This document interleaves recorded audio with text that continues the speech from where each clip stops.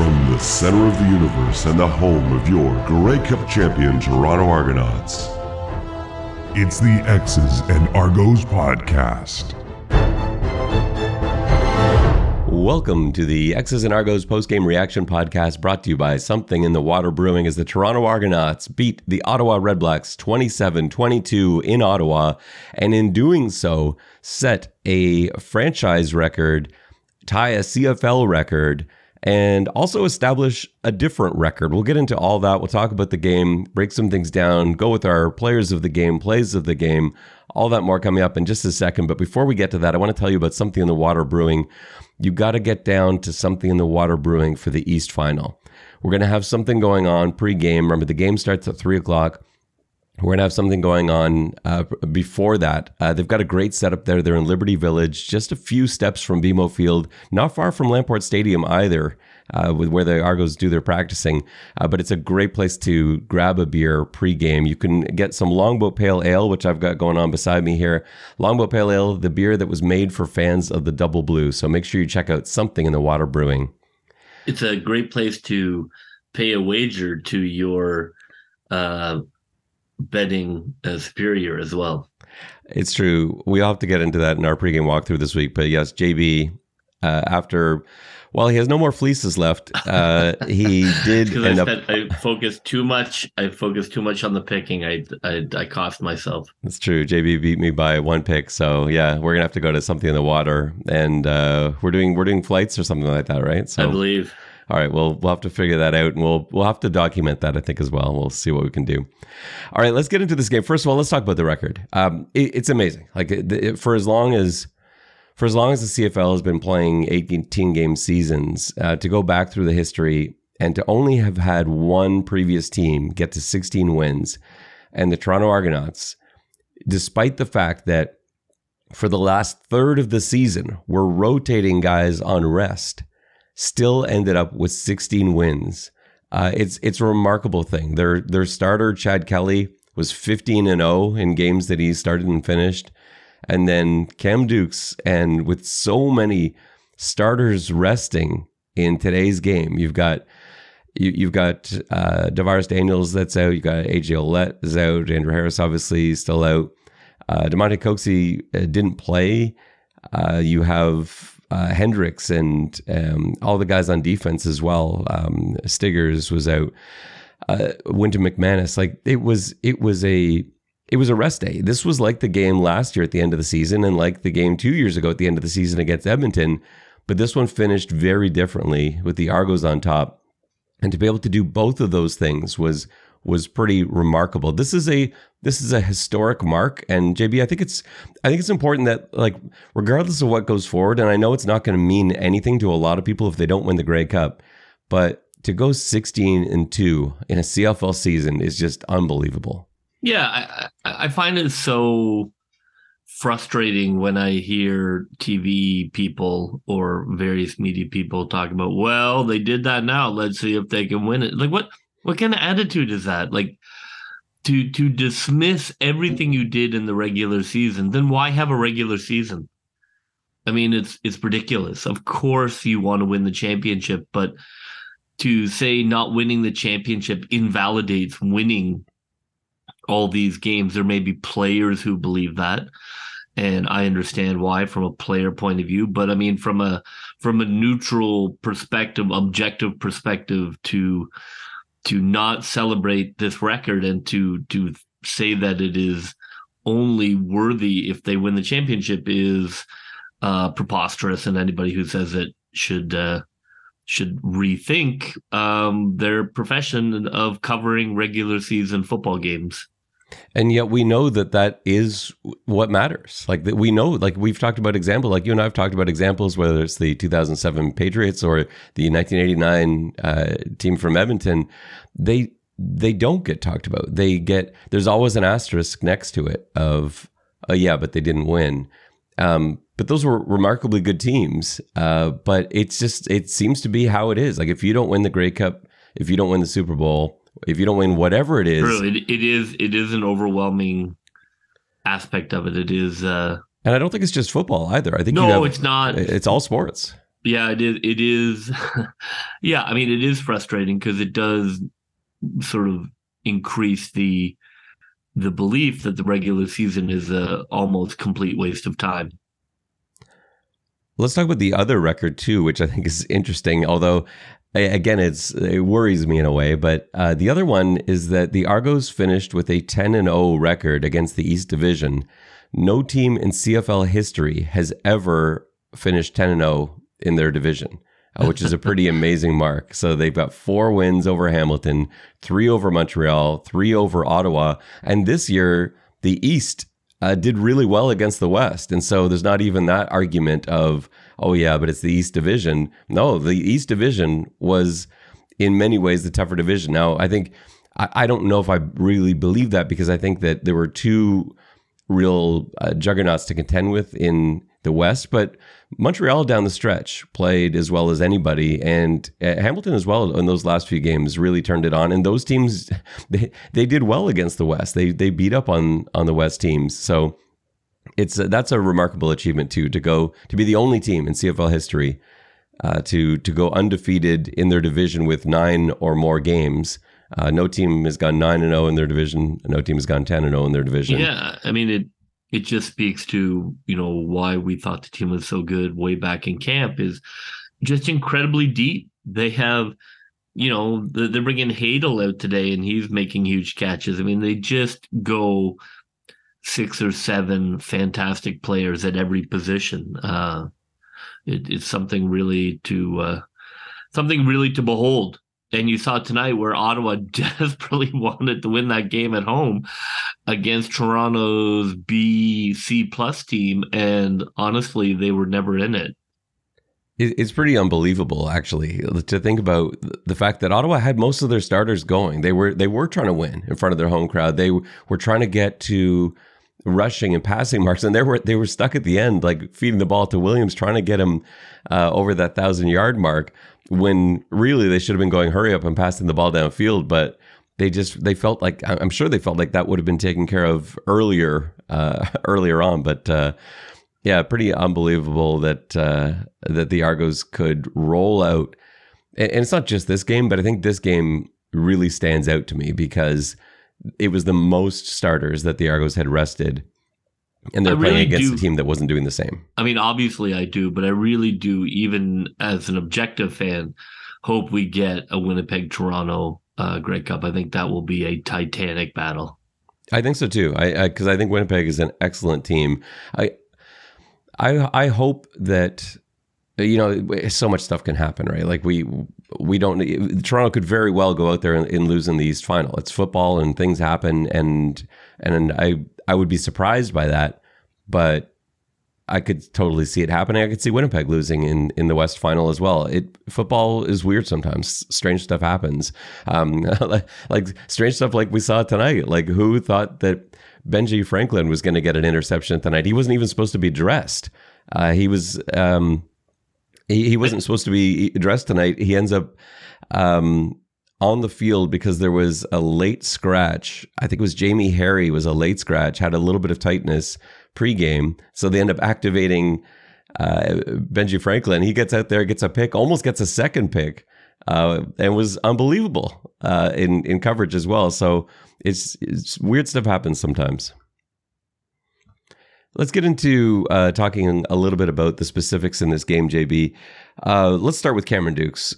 I thought he looked as good as he has looked. Again, without starting receivers, he did have the starting offensive line, which is huge because so often you're trying to evaluate backup quarterbacks and you've got the backup O-line in there, and it's impossible to do that when everyone's a backup. With receivers, it's still tough, but with a starting O-line, you at least got to look at Dukes. He ends up completing 65% of his passes for 317 yards, led the team in rushing by a mile because Toronto could not run the ball tonight from their backs. What do you think of his play today? Well, I mean, again, I've been hard on him, and he has come through. He doesn't always look the prettiest, but he is kind of a streaky guy, and he does come in and get wins. I think he's not a player who is being groomed to be a starter, in my opinion, But if you're looking for kind of a scrappy guy who's going to come in and he can drive the car without putting it in the ditch, he's your man. Yeah, I think he's the perfect backup. He's got, in his sort of 3 bits of extended action that we've seen, he took Winnipeg into the fourth quarter. He had the lead when he was taken out, and then the lead evaporated quickly after that. He came back in at the end and couldn't pull it out. In Saskatchewan, he leads them from behind. We talked about that, obviously, for a long time in that game against Saskatchewan. That last miracle drive, Sandani and Coxie, and he gets the win there. And then here he plays the full game, which is a huge surprise. I thought he'd play a half. I thought we'd see Brian Scott for a half. I don't know what's going on there. It's a really odd situation to me. This would have been the perfect time, I think, to get some kind of look at Brian Scott, but they clearly decided that Dukes is the guy they wanted to evaluate more, or maybe even just Dukes is the guy they want to get ready. And they just don't foresee Brian Scott as being a this year piece. That's the only thing I can think from it, because if they had any thoughts about him being involved this year, he would have played. I think they've been pretty clear on their stance on him. Very. So no, I thought he played. I can't say great, but he gets it done. He's like a baseball hitter, hits 265, and pretty good. Not great, pretty good. Got the job done. I wish I could get more excited about it. But that's like I think we have different expectations from backup quarterback. Like, that's what I want from a backup quarterback. We've seen some terrible backup quarterbacks in the CFL. There are guys that come in and just like immediately set everything on fire. And it's like, what is happening here? He does not turn the ball over. He makes smart plays with the ball. He throws a decent deep ball. He can run for first downs. Yeah, I agree. I have come around on him. I still don't like him on the short yardage sneaks. I don't think he's actually that good at them. But I have come around on him. I think that he is a backup that you can count on heading into the playoffs. Yeah, and I agree with that too. And I think we're kind of talking about the same thing, but I think our expectations from the backup are different. You want the backup to be Nathan Rourke and Chad Kelly. I do, actually, yeah. Yes, and that would be great. That would be awesome. But but you're right. I mean, you're right to say it doesn't really work. Like, if you look at Fajardo or Caleros, or the guys who have come through and then moved on, it's probably better to have a backup who is not going to want to be a starter. Yeah, it just doesn't, like, those guys don't, like, unless your starting quarterback is in his last year or something, like Nathan Rourke's not a great example because then he left, but supposing he wasn't quite good enough to get to the NFL, that would have been a great scenario. You've got Michael Riley, who's a year away from retiring. You've got this guy who's going to be a star. Like, yes, that is perfect. Now, it was too perfect because he's in the NFL now, but something like that, or McLeod Bethel-Thompson, Chad Kelly, that's great. That is the perfect scenario. I do feel much more confident than I did a month ago about Duke. So I will say he has achieved that for sure. I don't know what was going on with the run game. The line was having issues. The backs, Adeboboye getting hurt early really hurt the running game, and hopefully he's going to be okay. Coach said post game that it's a high ankle sprain. He's hopeful that with rehab he'd be able to get back for the East Final. Maybe, like, certainly having the bye is helpful, but I think that's going to be really. High ankle sprains are tough. They're almost for a running back too. Yeah, they're almost always a month. Yeah, so I don't know. Fingers crossed. Unless you're Pat Mahomes for some reason. Yeah, I know. There's some guys that seem to, but again, it's a different position. I think, quarterback, you always have a bit of a different conversation. For running back, that's going to be really tough. And yeah, you can really tape it up, but his assets are really, because I'm expecting Harris to come back. I think it's going to be Ouellette and Harris as the primaries. So Adeboboye, you're really looking for his special teams prowess, and that's something that is going to really hurt him. Now, maybe just because of the lack of frequency with the plays, maybe it would be okay, but we're gonna have to keep our eye on that going forward. That was just crushing to see, and I feared the worst when it happened because they brought the card out and everything, and I thought, oh man, this is this is a knee or a broken bone or something like that, at least with an ankle sprain, there's a chance. And so, Yep. And that, so best wishes to him for sure. Yeah, no, for sure. And just even based on his family and himself, we love that family. He's a great guy and he works so hard. You hate to see something like that happen to a guy like that. So again, it could have been way worse. Fingers crossed for a quick recovery. But I think we saw again, like when McMahon came in as the primary back, we saw why McMahon can't really be the primary back. We talked about this before. Nor should he be, right? Like that's not what he does any more than you want Unger to be your number one target, right? Like it's not what he's built for. It's not what he's there for. I think it's just a mismatch. So yeah, I think it's fine. He's when he was in that position, he's not built for that, and you can see from the turnover and from the lack of success, like he's a change of pace guy. He is not an every down guy. And it's pretty amazing to me, like statistically, that he had a 5-yard run, he had like a 2-yard touchdown run, and ended up with -1 rushing yards on the evening, just to show you how poorly everything else was going. He had 7 carries for -1 yards with a touchdown. I mean, if he's the running back and he's coming through, I don't think he's that hard to. He isn't that hard to stop. He needs to be somebody where you're loading up to stop power and then you get speed. And he had a costly turnover, or what could have been costly, except that Ottawa seemed to want to turn the ball right back over again every time Toronto made a mistake. That Ottawa's like, no, here you go, you take it back again. So the running game, I don't know. It was a weird game. Nicastro, I thought, had a poor game, and I don't think he's had a poor game all season. I was just talking about him this week as being like one of the guys who he's so consistent. Every week you get a great game from him. He looked a little bit off today. He allowed a sack to Santos Knox. He let guys into the backfield there was an inside zone run where his guy just came flying right through and crushed McMahon. I think it was just a few plays where he just didn't look like the normal Peter Nicastro. And a few guys like that, I think, on both sides of the ball. But I think I'm going to chalk that up to guys they just can't wait for this to be over. Like, it's got to be so tiring. 6 weeks of games that don't matter in the standings. You're trying not to get injured, but you don't want to think that way. You're just exhausted of these games not mattering. Ottawa or Toronto? I'm talking about Toronto. Like, Ottawa's got their own problems, but like Toronto's just probably so tired of playing in these games, and I think it's just easy to have a mental lapse. A couple of guys that just I didn't think Jordan Williams had a great game today either. There's just a few guys that we know are great players that have consistently been great performers all season long, and today they're ready for this to be done. Yeah. Receivers, another game for your man Ungerer. He's so good at being the last read. Like, just when you think that everything's falling apart, how many times today do we see Dukes go through like first read, second read, third read, start scrambling, stepping up? He's like, oh my goodness, and there's no one near Ungerer, and just flipping it out to him. And that's a credit to Dukes as well. The Dukes, I mean, I had said that before, like, what is impressive about Dukes is he doesn't turn the ball over. He doesn't make bad hero throws. He plays within himself, and he goes through his progressions. He's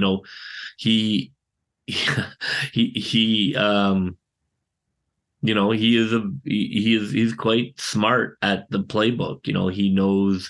He knows where people are, and he's able to go through that. So like he is a cerebral quarterback out there. For sure he is.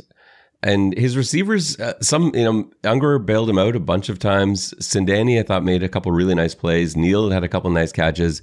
They also let him down on a couple occasions. Yeah, Cam Phillips looked a little rusty. He did. And, he ended up with 4 targets, 1 reception for 5 yards. I feel like he normally brings in that deep ball. I know he got turned around the other way. That's a really hard catch to make. But Cam Phillips is a good receiver. Usually he makes that catch, and he didn't. He didn't quite look on. But that's why you play him in a week like this. Right. I mean, it's like anything. You got to practice, right? Football is a sport that demands practice. When you're not practicing and you're not playing, you see it immediately. And I think Agudosi showed a bit of that rust too. Like this is his first game action. He could have had just a walk-in touchdown or at least a huge gain if he ends up going out of bounds on that. Was that Toronto's opening drive, I think? And Dukes just lofted up a deep ball as he was getting drilled in the ribs. Like he should have caught that. Yeah, it just went off his fingertips. And then Sindani led to Dukes' interception. Hits Sindani right in the hands, but it pops up in the air and gets picked off. And, just plays like that kind of let their quarterback down. But they made some great catches as well. He targeted Sindani 9 times. He loves Sindani. He does. I mean, those two, like that is practice field bromance. It is, but that's we talked about that before. It's a very real thing. It's why Coxie and Kelly have that chemistry too. It's a guy that you in your unit, that's the most trusted guy. And obviously Dukes and Sindani have worked a lot together on the practice field. And he's like, "Where's Sindani? There's my guy." So, and that that's both good and bad. I think it's great because it forces you to read the whole field a little bit. But in a big game. With all the starters out there, that's not necessarily where you want to start with your reads. But again, for this, I thought was fantastic. Nine targets for Sindani. Defensively, they were good, but it was sort of hit and miss. There's some lapses too, but I think that's the mental fatigue that we talked about a little bit. Darius Pickett looked like the Darius Pickett from a few weeks ago. He's been a little bit quiet by his standards. But man, was he flying around the ball tonight? I thought he was everywhere. So he stood out on defense for me. Mason Pierce, I think he probably. I mean, obviously, a lot of key defenders were out. I'm sure he felt kind of an additional responsibility to kind of keep the form of that defense from totally collapsing. And he looked like an all-star. He was everything that we talked about all season. He doesn't have the thunder and the presence of McManus as I guess nobody sort of south of Darth Vader does, but Pickett was just such a smart, useful defensive weapon. I mean, I'm sure coach just loves having him as a defensive coordinator, to have somebody like that you can plug in. Who can sack, who can play deep coverage, who can play underneath, who will tackle in space, is always in the right position. I mean, he's just a dream. Yeah, and he looked like the Pickett that was flying around when the games mattered more, when the standings still were impacted. Pickett was all over the place every game. It's been tough the last few weeks. Guys have been in and out, like we said, but yeah, you're right. Today, he just decided to take over. And then Mason Pierce had another great game. This guy, it's amazing to me. I tweeted this out earlier in the evening too. Tavares McFadden and Mason Pierce have played so well at halfback. Now, Tavares had the night off tonight, but those two guys, when you go back into the middle of the season, when Toronto loses Robertson Daniel, who was having one of the best seasons of any defensive player in the entire football league, and Deshaun Amos, who was playing out of his mind. They lose both those guys. No, and didn't drop a beat. Nothing. Because Pierce comes in, and Pierce is actually like, I think he's actually playing as well as Robertson Daniel was playing. And this is a rookie. He plays incredibly fast. He is, look, he's a twitchy athlete. Like, he really is. When you watch him out there, he is flying around the field. And he's really smart too. You can see him pick up on stuff immediately. His pedal to break is elite. I mean, there's no two ways about it. I mean, he has flaws, but his break on the ball as a defensive back is as good as any of the other guys on the team. Yeah, and then to pair that with McFadden, who went from being like a ball hawk, like that was his thing at Florida State, was like he's the interception guy, speed guy, and he's, as soon as he's switched to halfback, he's become like the thunder version of that, and he's just laying everybody out. He loves hitting people. No, I know. I mean, again, it's a tribute to the coaching staff as well. I mean, these guys are terrific athletes, but almost everybody in the league is a terrific athlete. The fact that the coaches are able to identify who can fit into their system, they're able to teach their system in a way that makes the players so confident in knowing what they're doing that they can play fast. I'm biased, but I do chalk that up to coaching. I think when when replacement guys come in and you have no drop off, that is great coaching. And I didn't think there were a ton of like poor performances on defense. I thought Edouard was a little bit off, but I think again he was put into a spot he wasn't expecting to be in, just like the whole defensive secondary, because they weren't expecting that late scratch. and they're playing very vanilla. Yeah. Yeah, I would like him to be more aggressive. So is Ottawa. Yeah, well, I think Ottawa just is vanilla. But this was the perfect game. Like, what a perfect situation, because you know they wanted that 16th win. Obviously, the Grey Cup matters more. I don't think there's any question about that. But they wanted the 16th win. That means something. You're in the history books forever.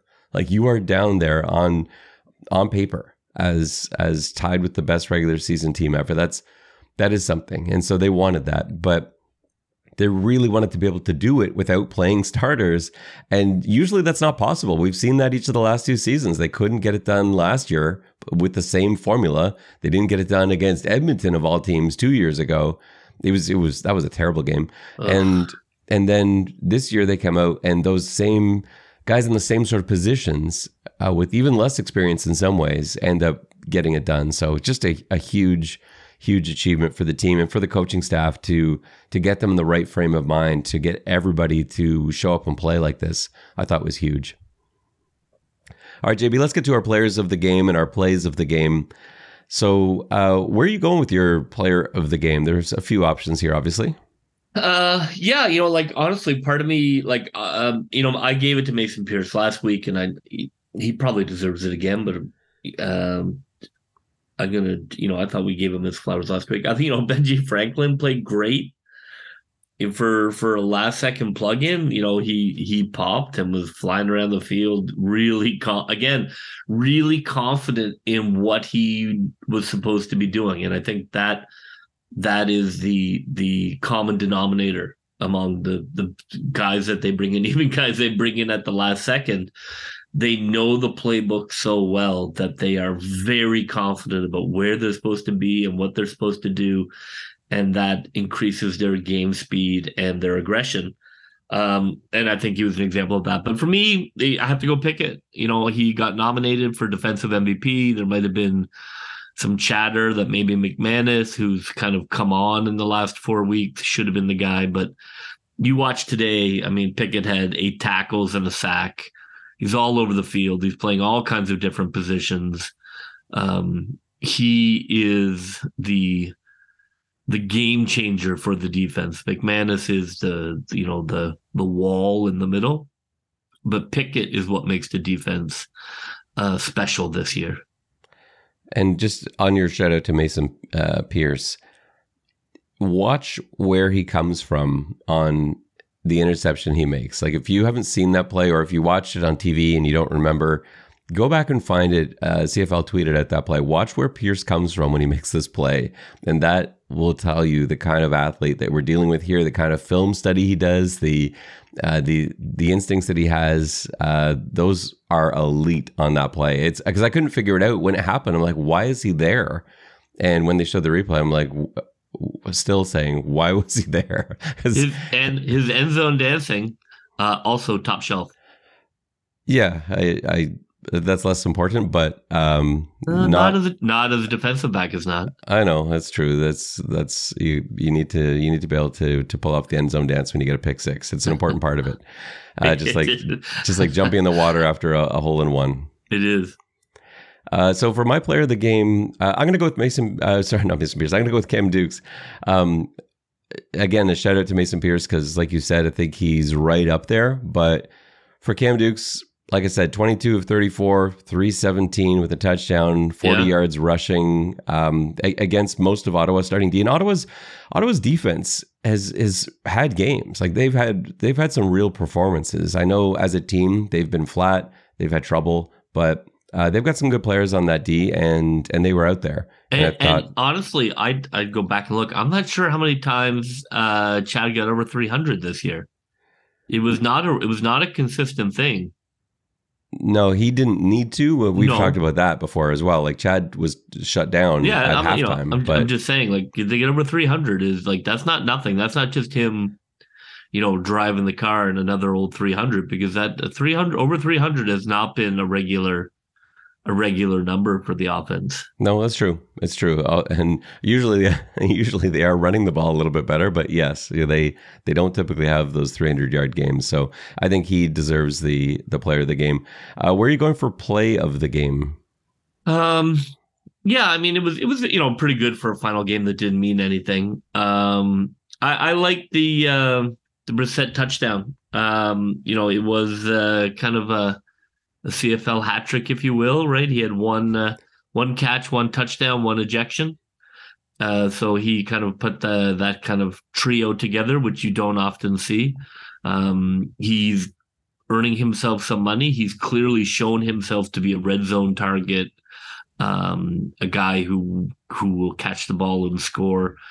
It'll be, I hope he re-signs with Toronto.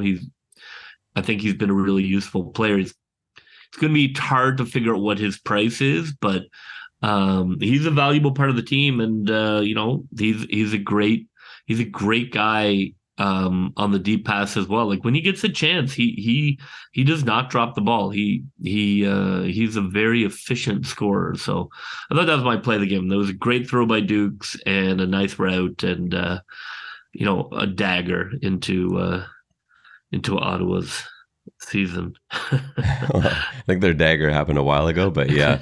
And I think their season-ending hopes. I believe Brissett, even though I think he only ended up with somewhere around the 600-yard mark on the season, which again is like that's not bad at all. Pretty good for not being a key really like a key starter. Very quietly went about it, and I believe he has the same number of touchdowns as DeMonte Coxey. I have to check that out, but I think he ended up with the same amount of TDs as Coxey. I thought he had a really good season. We had talked about it at the beginning of the year, what kind of season he might have, and I have to think this is the best case scenario for him. I think that this is who he is. Maybe not. Look, maybe he has another gear if he gets a regular start, but to me, I thought this was fantastic for him.